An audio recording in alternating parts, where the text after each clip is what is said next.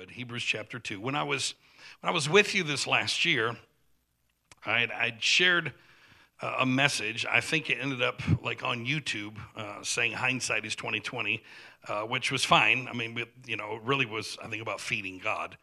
But that kind of, I think, stuck out to some folks. And what's interesting is that was before COVID. And everybody, of course, was prophesying that, 2020 vision, and this is going to be a year of vision. And I said, I don't see it as a year of like what's going to take place, vision of the future. But hindsight is 2020. The greatest revelation coming to the church is not what God is going to do, but what he's already done. But then I was also asked by a lot of people, because it was 2020, what is God saying over the next decade? We started a new decade, and I just kept hearing the Holy Spirit say something to me that I'm going to share with you today that has been a revolution. A little part of it has been a revolutionary thing that connected a bunch of dots for me of questions that I had, because I really believe that the 20th century was all about the Holy Spirit. That is where the whole Pentecostal charismatic move came into the body of Christ, grew, the fastest growing movement all around the world. The gifts of the Spirit were restored. There was a refocus on the Holy Spirit and the gifts. The first 2 decades of the new millennium, it was a refocus on Jesus again, which is why the message of grace came to the forefront, because grace is not a thing, it's a person. And all of a sudden, people were getting Christocentric. They were putting Jesus back at the center again. And we're not going to leave the Holy Spirit behind, nor is Jesus not going to still be at the center. But I believe the next few decades is going to be a revelation of Abba. That now it's time for us to have a real revelation of the Father. We've been singing about it. We sing about this is Father's house. We sing he's a good, good Father, but I'm not convinced a lot of people believe he really is. Because to a lot of people, Jesus is awesome, but they're not really sure about his dad because of what they've been taught a lot of times in church. Because it's almost like we taught Jesus and the Father were totally different from each other. Because the Father was this guy in the Old Testament who was angry and wrathful and always in a bad mood. And then Jesus came and turned his frown upside down, and Jesus was the Father's Prozac, and Daddy's now in a good mood. But he's only in a good mood for a couple thousand years, because when him and Jesus come back someday, he's going to slaughter everybody. So it's like Rambo's coming back. That kind of messes this whole idea. And so tonight we're gonna hit something I believe is very important. Tonight we're gonna talk about there's no darkness in God. If you've ever had any idea at all, I was raised that God did have a dark side. That God was good and God was loving and kind, but he was also, better watch out, because he gets in a bad mood and he's a certain way, and we're gonna actually put that to rest tonight, because Holy Spirit said something to me 12 years ago, and then I'm gonna get right into this. He said, everywhere you go from now on, this was a dozen years ago, he said, I want you to do 2 things. Number 1, I want you to remove from the church all fear-based doctrine. Because love and fear cannot coexist. Perfect love removes all fear. Then the opposite is true. Fear then can remove love. And if you've been raised in fear, you cannot be intimate with someone you're terrified of. It's absolutely impossible to feel safe in the presence of someone you're terrified of. It just doesn't work, period. The opposite of love is not hate. The opposite of love is fear. People hate because of fear, period. So anything that's producing fear, any doctrine that produces fear, any ideas about God, and I'm not talking about what Hebrews calls the spirit of the fear of the Lord, which is all about honor, awe, and respect. We should have an awe and respect for God, but never be terrified of your Father. If a child is terrified of their parents, something is dysfunctional in the family. If my wife would have told me when I went away on a trip and when I came home and the garage door went up and my kids would have run to the room and hid in the closet because Daddy was home, it would have tore me to pieces. Instead, they're jumping up and down, Daddy's home, Daddy's home. But that's how a lot of people feel many times about God, because they've had him misrepresented in their own homes by fathers that were either not there or fathers that made them run to the room and hide because Daddy a lot of times was in a bad mood. And not only to remove fear, but to repaint Father God to the church. To actually let them know that he's better than they ever thought. And so today we're going to talk a little bit about that. Hebrews 2. And I'm going to start in verse number 9 of Hebrews chapter 2. But we see Jesus, who was made a little lower than the angels for the suffering of death, crowned with glory and honor, that he, by the grace of God, might taste death for everyone. So who all did he die for? Everyone. Kind of messes with you if you're ever Calvinist. For it was fitting for him, for whom are all things, and by whom are all things, in bringing many sons to glory, to make the captain of their salvation perfect through suffering. Now go down to verse number 14.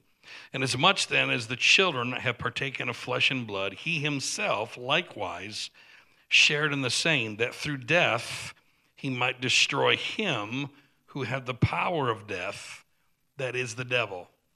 I think you need to read that again. I mean, because I've been wondering who all these Christians have been fighting all the time. Because the writer of Hebrews says that Jesus didn't just destroy death, he destroyed him who had the power of death, that is the devil. That means the devil's been destroyed, defeated, disannulled, rendered powerless, some translations say. Now, that doesn't mean that demonic thought patterns that have been handed down generationally still aren't around. It doesn't mean that satanic ideas still aren't around, but this person that's supposedly fighting the church, anyway, y'all don't want to help me at all. You say, well, Lord, the devil was after me this last week. I highly doubt it, because according to Hebrews chapter 2, he defeated and destroyed him who had the power of death, that is the devil. And then watch this, and release those who through the fear of death were all of their lifetime subject to bondage or slavery. Now that jumped off the page at me this past year, because this passage in Hebrews 2, I've preached the first part of it here in some forms once or twice. Your pastor just did a whole series on really bringing sons to glory, honor, value, worth, approval, that Jesus was amazing at preaching not to the sinning people, but preaching to the Son in them, exposing who they really were. Do you know that the word for sin, hamartia in the Greek, is actually a word when you go back to its root form that actually deals with like mistaken identity. That literally the whole mess that this world got in is because there was a deceiver that deceived man into believing something about themselves that wasn't true. And so Jesus came to fix all of that. He came, according to Hebrews, not only to bring many sons to glory, he also came to destroy the devil. According to other passages, he came to destroy also the works of the devil. He came to forgive us for our sins. He came to remove the veil. There's all kinds of reasons. He came to seek and to save that which is lost. There's all kinds of things that Jesus came for. He didn't come for just one or two or three things. There's actually many things that he came to do and to undo and to outdo and overdo. But in this passage especially, man, it jumped off the page at me when it said he not only defeated him who had the power of death, but he also came to release all of those who all of their life were slaves to the fear of death.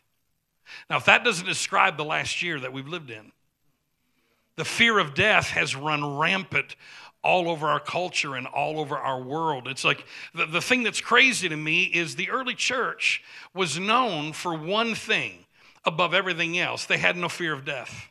Matter of fact, when you actually read about the first 100 years of the church, is they would be in Roman,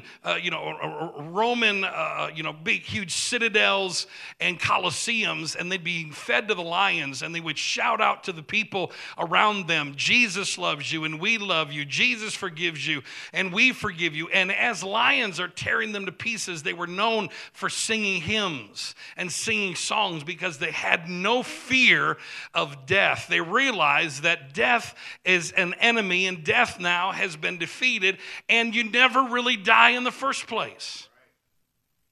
My father-in-law, we laid him to rest this past week in Chicago. 93. He had just turned 93 years old, been married 70 years. And from March of last year till March of this year, they barely left the house, just being safe with COVID and everything else. And then in March, they got the vaccine, and then they felt safe to go out. And 2 weeks ago, they still, even with the vaccine, ended up getting COVID. Within 2 days, he was in the hospital with COVID pneumonia, and he was on a breathing machine. And the family, of course, we were concerned, but we know there was something about my dad. It was so amazing. He called my sister-in-law in and he said, I'm 93. I've lived a long time. I don't feel like fighting. I want to see Jesus. I'm not afraid of death. And he said, I want you to take me off this breathing machine. And if I go, I go. I'm good to go. But he said, I just want to talk to all my kids and my grandkids and great-grandkids first. So she FaceTimed every one of us. He said his goodbyes. He spoke a blessing over every child, every grandchild, every great-grandchild. Took out the tube. And the next morning, he went to be with Jesus. Had no fear of death whatsoever. But we have a culture that has been overrun right now with the fear of death. And in the midst of it, this last year, listen, as I travel right now, I have so many pastors telling me about how many people left the church because, you didn't do something that somebody thought they'd do. The fact that people didn't give pastors a break this last year shows me we didn't understand any grace. This past year as a leader, damned if you do, damned if you don't, all right? If you shut the church down, you didn't have any faith. If you don't shut the church down, you're trying to kill people. It's like if you mandate mass, then the anti-mask people were throwing a fit, and if you didn't mandate a mass, the mask people would throw a fit. It was just absolutely ridiculous. The stuff that people got consumed with, and it all had its root in the fear of death. Something that we as Christians should not be afraid of. Now, it doesn't mean that we're stupid. I'm not saying don't wear a mask. And listen, whatever you feel the Holy Spirit is leading you to do, that's not the argument we should even be in. What we should be consumed with is this idea that Jesus came to free us from the fear of death. You see, there's a difference between what's called the Western church and the Eastern church. The Eastern church, which is more orthodoxy, they still embrace much of what the first 400 years of the church taught. The Western church embraces more of Augustinian thought, which is post 400 or so. And the difference between the two is the Western church, Catholic and Protestant, put a focus on the cross. Because the Western church believes that the problem that Adam brought into the world was a sin problem. And so the Western church focuses on behavior. That's why it's all about sin, sin, sin. When I was growing up, that's all we heard about was sin. So many sermons on the cross. Now, I'm not an either-or person. I tend to always be a both-and. I don't think it's Western or Eastern. I think it's Western and Eastern. But the Eastern church puts more of a focus on the resurrection because they believe that the problem that Adam brought into the world was a death problem and not a sin problem, which is very interesting. That's why in the Eastern church, we hear a sermon once a year on the resurrection. Normally Easter Sunday. And a lot of times we don't even do it then. We're still preaching the cross on there. Now, that doesn't mean there's anything wrong with it. Paul said, I know nothing but Jesus Christ and him crucified. But Paul also said, if there's no resurrection, then why even preach the gospel at all? I think it's interesting that salvation doesn't come from believing in the cross. Salvation comes from believing Jesus was raised from the dead. So it's not an either-or issue. It's a both-and issue. But how you go about it is very different because if you believe the problem is only about behavior, then you deal with the fruit and you never get to the root. And the American church, especially, we've been awesome at preaching to the fruit, man. We're going to get after sin. We're going to get after your behavior, but we never get into why people do what they do. We just focus on what they do. So we focus on their behavior rather than actually dealing with the actual root issue that's causing the behavior in the first place. Are y'all still here? Are we doing all right? You see, Hebrews 2, it's talking about two types of people. Both are sons, but one has a slave's mentality, and one has been brought to glory, honor, value, worth, and approval. Now, let me just say this and make it plain. I know your pastor has said it, but maybe someone else also needs to say it in the house. Every human is a child of God. Now, it would shock you how many people have absolutely, and especially grace folk for some reason, I don't know what it is about grace folk, have an issue with that. Everybody's not a child of God. They're sons of God and they're sons of the devil. Because 1 John says if you still sin, you're a son of the devil. And I'm like, you realize that's like hyperbole because the devil doesn't have a reproductive organ. I could have been a little more raw. I was behaving myself. All right, the devil is not Zeus knocking up Hercules' mom and producing demigods or producing demons. There's not demon seed and godly seed. That is metaphorical language. When Jesus said, you are of your father, the devil, he wasn't saying you're literally demon seed, because every human is created in the image and likeness of God. And according to Ephesians 2, he's the father of us all, who is above all, through all, and in all. According to Ephesians 3, he's the God and Father of every family named in heaven and every family named on earth. According to Paul on Mars Hill in Acts 17, speaking to pagans, by the way, he said, in him you live, in him you move, in him you have your being, for we are all God's offspring, genos, children, family, kind, because we all come from one blood. There's not one human that is not a child of God. It doesn't mean that they know they're a child of God, because there's only two types of people on the planet. There's sons who know they're sons, and they've stepped into that identity, and they're walking in a relationship with the Father. Then there's sons that are still living in the pig pen because no one ever told them they're sons, and so they're not living like sons. They're living like orphans, even though they're actually sons. Only two type of people on the planet. You see people pull out a verse like Jesus. Did you realize that Adolf Hitler claimed to be a Christian? I don't know if y'all knew that. Claimed to be a follower of Jesus. He turned a whole nation of Christians, whole nation of Lutherans, by telling them that verse. He said, Jesus even said to Jews, you are of your father the devil. Jews are demon seed. And because they're demon seed, we can exterminate them. They crucified our Savior. See, anytime you believe any human is less than the image and likeness of God, all it produces is death. That's the same thing. There were preachers all over America in the 17 and 1800s that actually taught that black people did not have souls, and they were demon seed. They were sons of the devil. And because they're sons of the devil, we can rape them, we can kill them, we can do whatever we want them, because they don't have any value. Anytime you see any other human as less than valuable as a child of God, that's where wars come in. That's where slavery comes in. It's where all kinds of atrocities have been practiced in the name of God using a scripture. All right, Jesus was not saying they're demon seed. Matter of fact, let me take this a little bit further, and then I'm going to go on. Jesus one day is asked by a bunch of unredeemed, unregenerate, unborn-again people, because the cross hadn't happened yet. John's disciples taught him how to pray. Would you teach us how to pray? So he tells a bunch of people that were not saved, quote unquote, because the covenant had not been enacted, teach us how to pray. And he said, when you pray, pray our Father. So he told a bunch of people that didn't know they were sons and informed them that they were actually sons.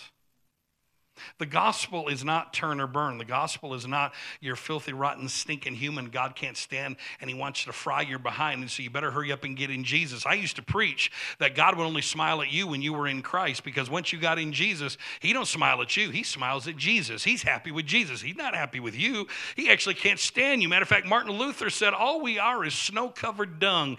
Isn't that beautiful? Isn't that beautiful to know that you were just a piece of poo? And all of a sudden, because you accepted Jesus, now you're snow-covered poo. But you're really just poo. Even though God created you in his image and likeness, and his love for you is amazing, but he still views you still a certain way, because we took a passage of scripture and we missed it, and we began to teach that our life is hid from God in Christ rather than our life is hid with God in Christ. My life is not hid from God. I don't have to hide from him. Every human is valuable. Every human God sees in his image and his likeness. And then people always bring up 1 John to me, but John says that if you still sin, you're a son of the devil. The problem is every time you see the word devil or Satan, it's not talking about the entity. Satan, when Jesus turned to Peter and said, "Get thee behind me, Satan," Peter didn't literally become Satan.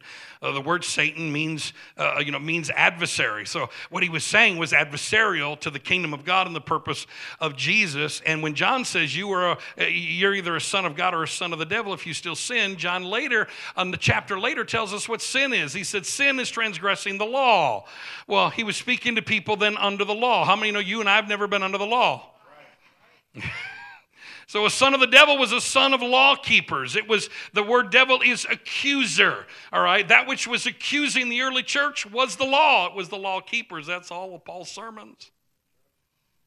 The enemy of the church wasn't Rome.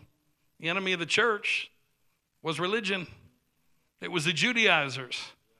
Paul's thorn in the flesh. Judaizers. It was the Judaizers that showed up to cities and stirred up people against Paul, and they threw him off of walls and left him for dead and stoned him. I mean, it wasn't Romans. As a matter of fact, it wasn't Romans till after, I think, 60 AD or so, because Nero decided that when there was a huge fire that it was Christians who set it, and so all of a sudden he turned everybody against Christians. Matter of fact, Rome, in the first 40, 50 years of the church, thought Christians was a sex cult, because they were always kissing each other and hugging each other. It's true. You actually study it. Rome thought all those Christians were a bunch of nuts. They're just always greeting each other with kisses. And, there's some verses in the Bible we don't practice. Y'all realize that, right? Paul said, greet one another with a holy kiss. Yeah, I'm good. Fist bump's good, little hug. This last year, nobody greeting with a kiss. It's like we're taking that verse, we're throwing it out of the Bible. Just... Don't want any of that. So if someone walks up to you in church, you're just like, whoa. I don't know you like that. So now in the midst of all this, if there's sons who know their sons and there's sons who are still slaves, where did all this come from? Jesus came to do something incredibly powerful.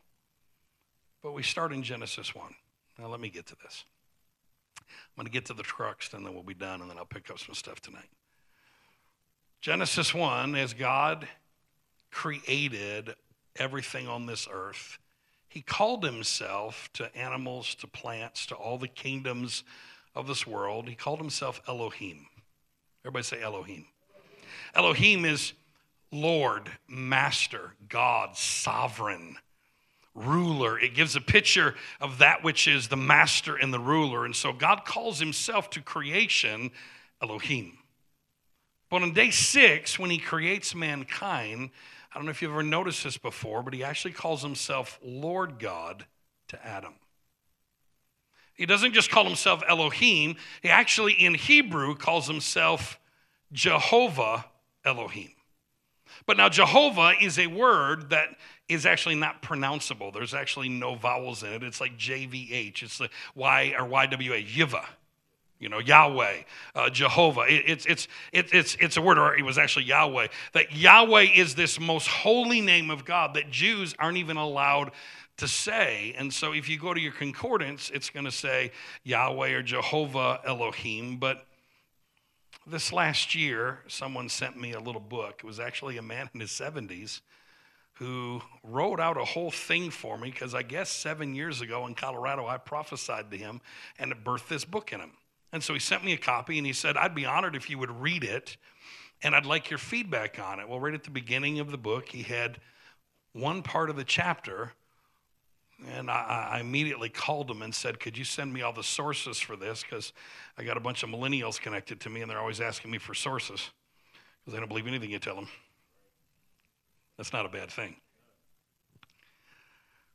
But this was the crux of it, that Orthodox Judaism for thousands of years have handed down oral traditions and oral laws.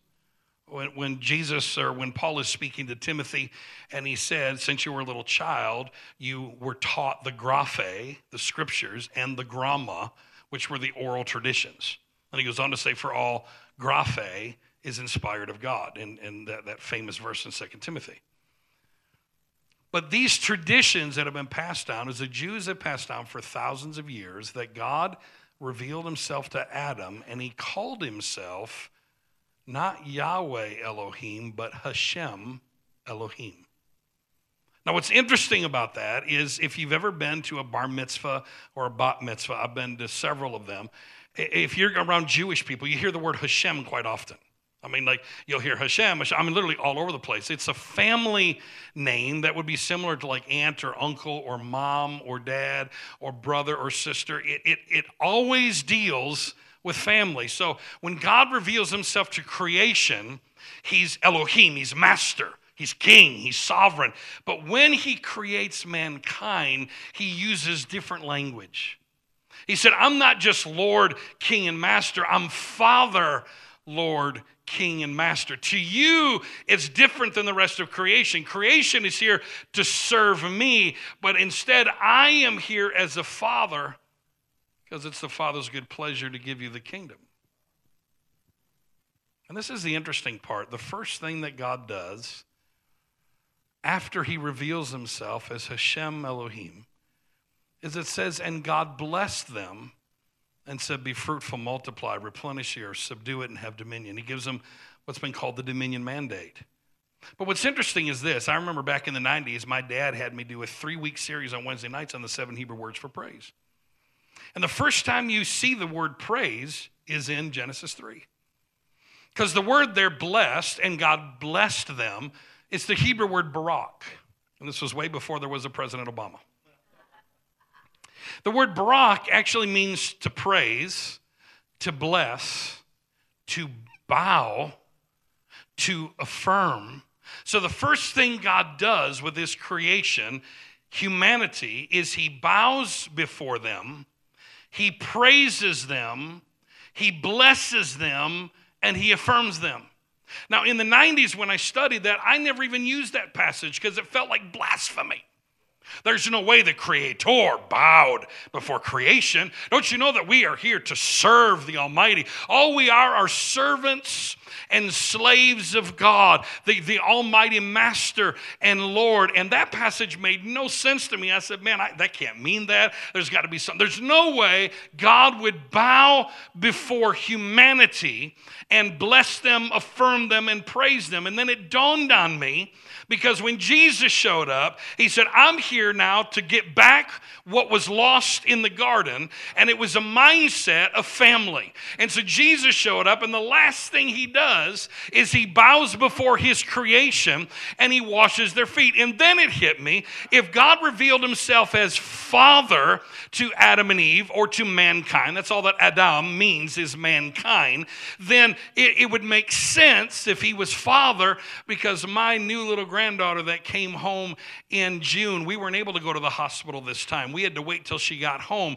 And the moment she got home, I ran over to the house. I got down on my knees. She was in her little car seat. I got down on my knees. I bowed before her. I began to praise her. I began to bless her. I began to tell her how beautiful she was, how proud Papa was of her. I began to kiss her to pieces. I couldn't stop blessing her and praising her, because it's what fathers do with their children. My 6-year-old granddaughter, she doesn't serve us. She comes busting through our door, and I'm like, hey, Katie, would you go downstairs and grab Papa a root beer? No. 2 minutes later, Papa, I want some Lucky Charms. Papa, get me one of these. Papa, get me one of those. Papa, I want to watch Disney. Papa. We serve her like crazy. Why? Because it's the heart of a parent to serve the destiny of their children. Why would we think that Heavenly Father, who made us to do that with our kids, would be any different when he created humanity? So the first thing God does with humanity as Hashem Elohim is he bows before them, he praises them, he blesses them, he affirms them. Ooh, what a beautiful picture. But I know when I first saw it, it took me 2 weeks to tell my wife. It felt blasphemous to say that God would do that. Now, it doesn't mean that our kids never serve us. Once they get to a certain age, We teach them how to clean the room and mow the lawn and do some chores, but they only serve us because we first serve them. We love him because he's the example. Jesus said, if you've seen me, you've seen the Father. Jesus said, I say nothing but that which I hear my Father say. I do nothing but that which I hear my Father do. And Jesus showed up and said something powerful. He said, I did not come to be served, but I came to serve. In other words, Father and I, we're not here to be served, but we're actually here to serve. My children are grown. My daughter and son-in-law make more money than I do. But when we go out to eat, guess who normally picks up the bill?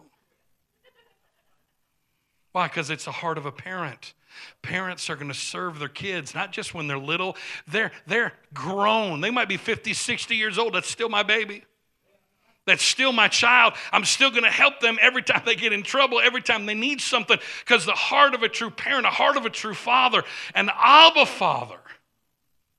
It's amazing. Hashem, Elohim, his response to his sons and daughters was, I'm a father and you're my children, and this is about a relationship, and it's always been about a relationship because it's a relationship between a father and his sons.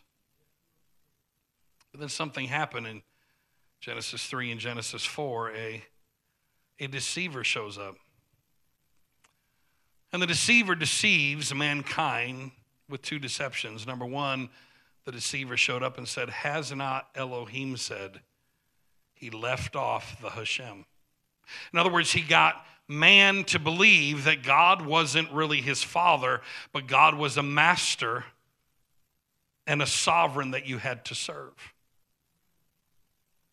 Someone you had to be a servant and a slave to. And then he says, if God really liked you, if this Elohim was really for you, then if you eat of this tree, you'd be like God. And they should have said, we already are, because they were made in his image and likeness. And so the deception was the deceiver deceived mankind into believing he wasn't a son when he was a son. And he began to deceive mankind into believing that God was not his father, but a master that you had to serve. Listen to this close.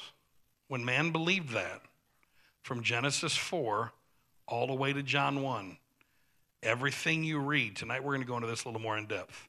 Everything you read through the Old Testament is written through inspired men, but who were writing through a lens of being slaves and not sons. They were writing from a mindset of servants and slaves trying to figure out how to have a relationship with a master, not sons enjoying fellowship with a father. Man, that cleared up a whole lot of stuff to me that's confused me. Because now I begin to realize why John 1:18, John shows up and he says, no man has seen God at any time until Jesus revealed him. That means nobody got God right in the Old Testament. It doesn't mean that God didn't inspire men to write it down. It doesn't mean that everything written down there is not important. But they were seeing through a glass darkly. They prophesied in part. They saw in part. They didn't see God clearly. So Jesus shows up and said, let me clear it all up for you. If you've seen me, you've seen the Father. Jesus' whole message was about a Father. In my Father's house are many rooms. In my Father's kingdom. In my Father's world. In my Father's world. Over and over. When you pray, our Father. There's only one way to the Father, and it's through the Son. Over and over, all he talked about was this Father. That's why Philip one day says, show us this Father you're talking about. What are you talking about? Because to them, God wasn't Father. God to them was a master.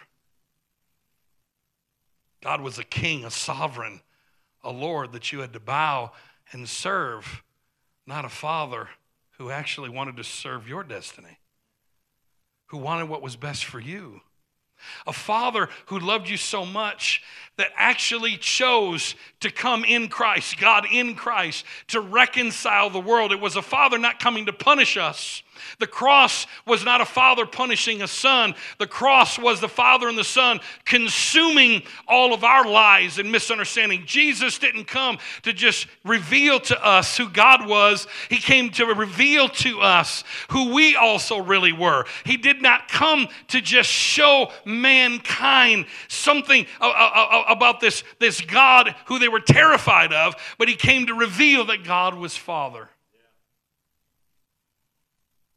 In other words, God shifted us, as a very good friend of mine is writing a book right now, and almost done with, that God is shifting the church from theology, which is a study of God as sovereign Lord and King, to Abbaology, which is seeing God through the lens of a father.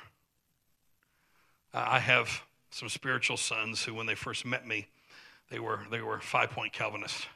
And they wanted to argue Scripture with me all the time. And every time they try to argue Scripture, I wouldn't argue Scripture with them. I'd just say, so how does that doctrine work with you with your kids? And they'd always be like, what do you mean? I'm like, well, how does that work? Could you treat your 3 kids that way? Well, no, but you're okay with God then. You're kinder than God. So you're telling me you're more merciful than the God you say you serve. So you're okay with God doing something to someone that you would never do to someone. And they'd always get angry with me. They're like, well, but what about this verse? And I'm like, let's just set the verses aside. How does that work in the context of family relationships? Because once you see God through the lens of Father, it changes everything. What it does, and I'm going to talk about it a little bit tonight, it shifts your mind from a judicial view of God to a family view of God. You see, much of the church has been imparted, especially in the West. We have a judicial view of God, mainly because men like Tertullian in the early church, as well as Augustine, Anselm, John Calvin, Martin Luther, the Reformers, many of them were lawyers. And so they viewed Scripture through a legal, judicial lens and not a family concept. And so everything was all about legalities. It was all about prices that were paid. It was all about God being retributive rather than God being restorative. Parents don't punish their children. They correct their children. What's the purpose of a parent giving correction? To restore, to reconcile, to bring back into relationship and back into order. That's actually the heart of God. That's what Jesus actually revealed to us. That's how Jesus treated sinners. That's how Jesus responded to others. When Jesus is being beaten on the cross and spit on and lied about, and he's at his worst place, his response is not, get him, Daddy, take them all out. His response is, Father, forgive them. They know not what they do. That's the heart of Abba. See, Jesus did not come to change God's mind about us. He came to change our mind about God. He came to show us, this is who my Father really is. To such a degree that 1 John even tells us that we have an advocate. You know, when I remember when I was a teenager, young teenager, at our home church in Michigan, we did a skit one Sunday, and a lot of churches did this there. We had someone sitting in a chair on the platform, and they were God, and put a big long beard on them because for some reason, God looks like Zeus. And then over here on the right hand, there was Jesus, and Jesus is our heavenly lawyer. He's our advocate. He's our litigator. And then over here on the left side, and I played the devil for some reason. I don't know why they have me play the devil. Preacher's kid, they said. And of course, the devil is in heaven constantly lying about you, and he's constantly accusing you to the Father. And then Jesus, our heavenly lawyer, steps in. Anyone ever see this picture before? Jesus, our heavenly lawyer, steps in, and he's like, no, Father, remember what I did, and you can't accuse all of them because they're mine. And we have all this picture. The sad thing is that has nothing to do with the new covenant. Because the devil's not been in heaven for a long time. He was cast out a long time ago. Has no access there whatsoever to accuse or say anything to anybody. And you and I, according to 1 John, we do have a heavenly lawyer. We have an advocate, but we have an advocate not with the judge. We have an advocate with the Father. In other words, matter of fact, let me mess with you a little bit. The idea of Heavenly Father being a judge at all should be out of our mind. You know why? Because Jesus said, all judgment the Father's given to the Son. All judgment. That means the Father sitting on a throne of judgment doesn't exist. All judgment has been given to the Son. Jesus is the ultimate judge. I don't know about you, but I'm sure glad about that. Woo, I'm glad that even if your father is a judge, the Father, that there's a reason why judges cannot be sitting judges with a family member. Why? Because normally if it's a family member, it's going to be rigged a little bit, because that judge is going to want that family member to be able to be reconciled or restored and not destroyed and not be punished. There's something in the heart of God. We have an advocate with the Father. You and I are not coming into a courtroom. There's a whole teaching over the last few years in the charismatic world about if you need healing and you need prosperity, you go into the courts of heaven and you demand in the courts your stuff. The problem is we're not coming into the courtroom anymore. We have an advocate with the Father. We're coming into a living room. Daddy's sitting on a big old lazy boy called mercy and grace, and he's saying, climb up in my lap, for in no wise will I cast you out. You see, until we change our view about who the Father is. The Father is not some ogre. He's not some angry deity that can't stand humanity. And we needed Jesus to change him about what he thought about us. Instead, Jesus came to reveal who he really was. No man had seen God at any time until Jesus revealed him. Maybe that's why the Apostle Paul in Romans, and I will stop with this. Maybe that's why Paul said there's something inside of every human that's crying out something. And what's inside of every human is not crying, my God, not even Jesus, Jesus, but Abba, Father. There's something in us that's longing to know the source. When Jesus said, call no man father, he wasn't saying you can't call your dad father, because that would have negated other verses. Paul said, honor your father and your mother. Whoa, wait a minute, we're not supposed to call him father. That's not what it's talking about. The word father, pater in the Greek, means originator or source. What Jesus was saying is don't call any human your source. Our natural parents and spiritual parents are not a source. They are a resource. They're there to point us. I tell people all the time, my job as a father, naturally and spiritually, is not to be the source for anybody. I'm simply the moon. My job is to reflect the sun, and as a resource, point them back to the source. To not make people in my image, but to help them understand the image of God that he's placed on the inside of them. Jesus came to free us from the fear of death, so we're no longer slaves, but we step into our sonship. Because there's this amazing Father that wants to have a relationship with his creation. He's not anti-us. Jesus was our example. While we were still in sin, he died for us. Jesus' example, his response to all of our mess wasn't running from us, but running towards us. And he said, if you've seen me, you've seen the Father. If you want to know what the Father is like, God is not like, believe it or not, God is not like Elijah said. He's not like Moses said. God's not like Isaiah said. Some parts. God is like Jesus. God has always been like Jesus. There's never been a time he wasn't like Jesus. You see, man for 4,000 years, almost 5,000 years, was trying to figure out what God was like logically.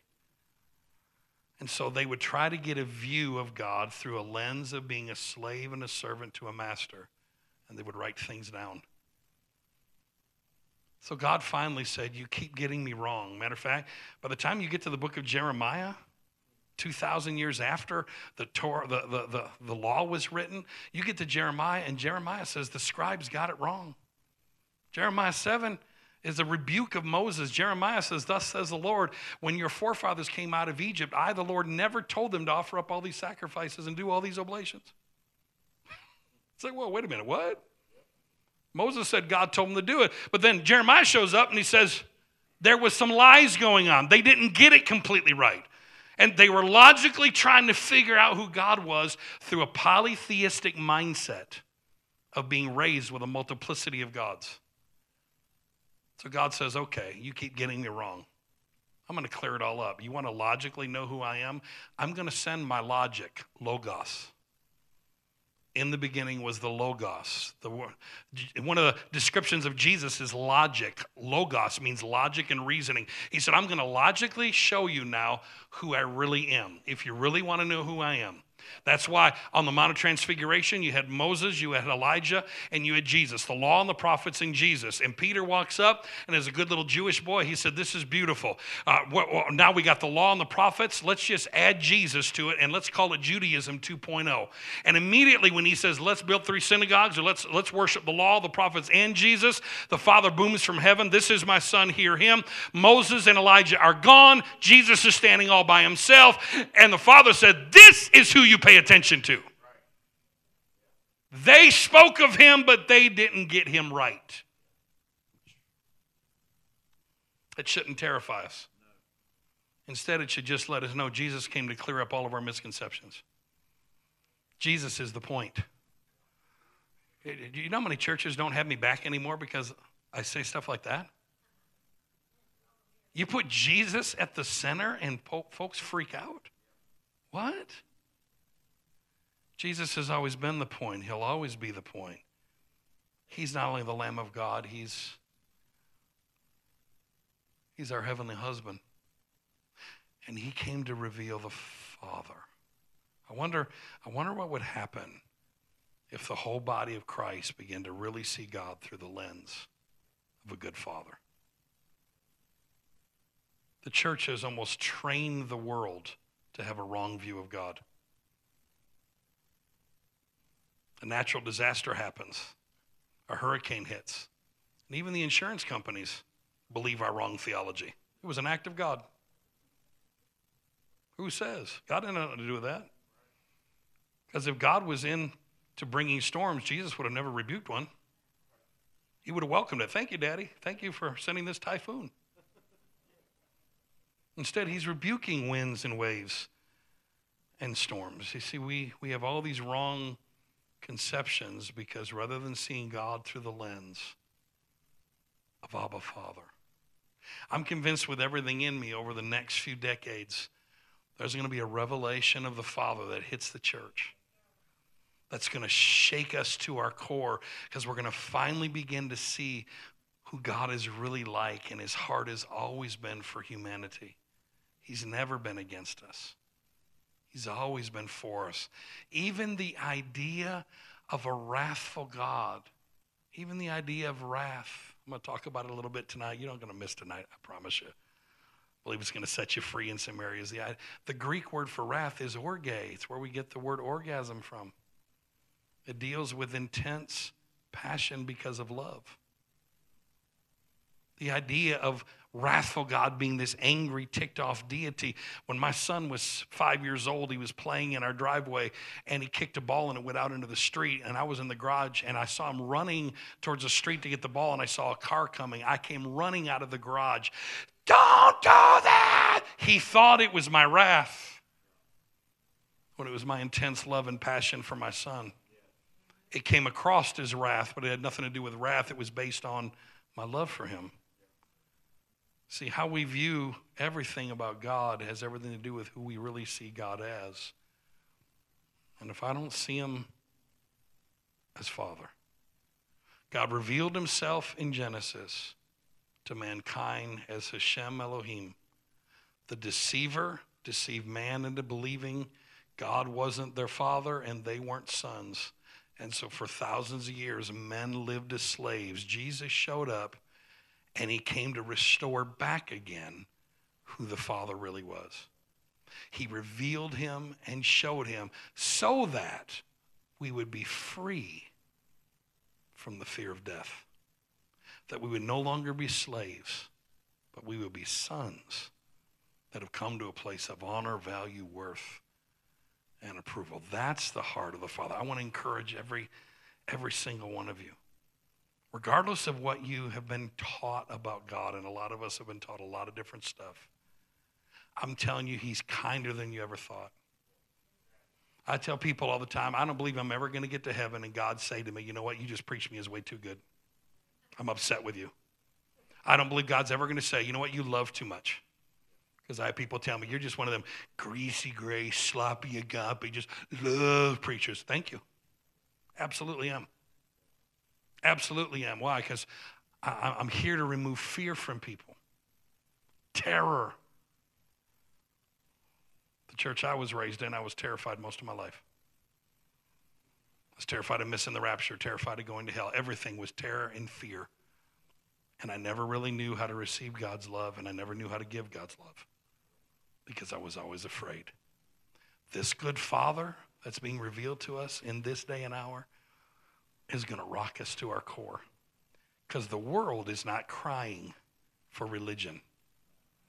They're crying, Abba, Father. Bow your heads a moment, would you? Father, I thank you today.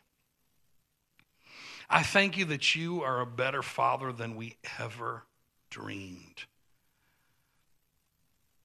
That you're exceedingly abundantly above or beyond better than we ever even imagined.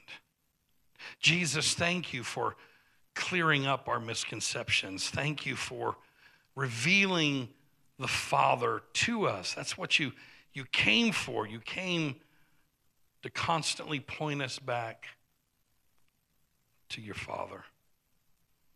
Lord, I ask that you remove lies and wrong teaching and misconceptions about who you really are, and just seal in our hearts and minds this amazing view of this Hashem Elohim, that you are a Father creator, and you love your creation. You're crazy about us. You're crazy in love with us. Even in all of our mess, that's why the story of the prodigal is not about the sons, it's about the Father. That your heart is always there for us, even when we're in the pig pen. You're thinking about us. You're preparing us to come home. Prodigals come home in the Father's house. And we thank you for that. In Jesus' name. Now do something with me. Would you put your hand on your heart a moment? And I want you to just pray something with me. I believe it's important, because I believe God in this day is shifting our mindset about who God is. He's nothing. The God I know today is nothing like the God I was raised with, even though he's never changed. My perception of him has. How I view him today is very different than how I viewed him 10 years ago. Matter of fact, it keeps getting gooder and gooder. Keeps getting better and better. Now pray this with me. Father, in Jesus' name, I thank you that you are my Father, that you're better than I ever thought, better than I ever imagined. Remove from me any lies, wrong teaching, and fear that I've had about you. Flood my heart, flood my mind as a son who knows I'm a son with your amazing goodness. Let it transform me and flow through me so that my heart is to be my brother's keeper and to share the love of my Father everywhere I go and everything I do. In Jesus' name. Hallelujah. I want to encourage you with one last thing.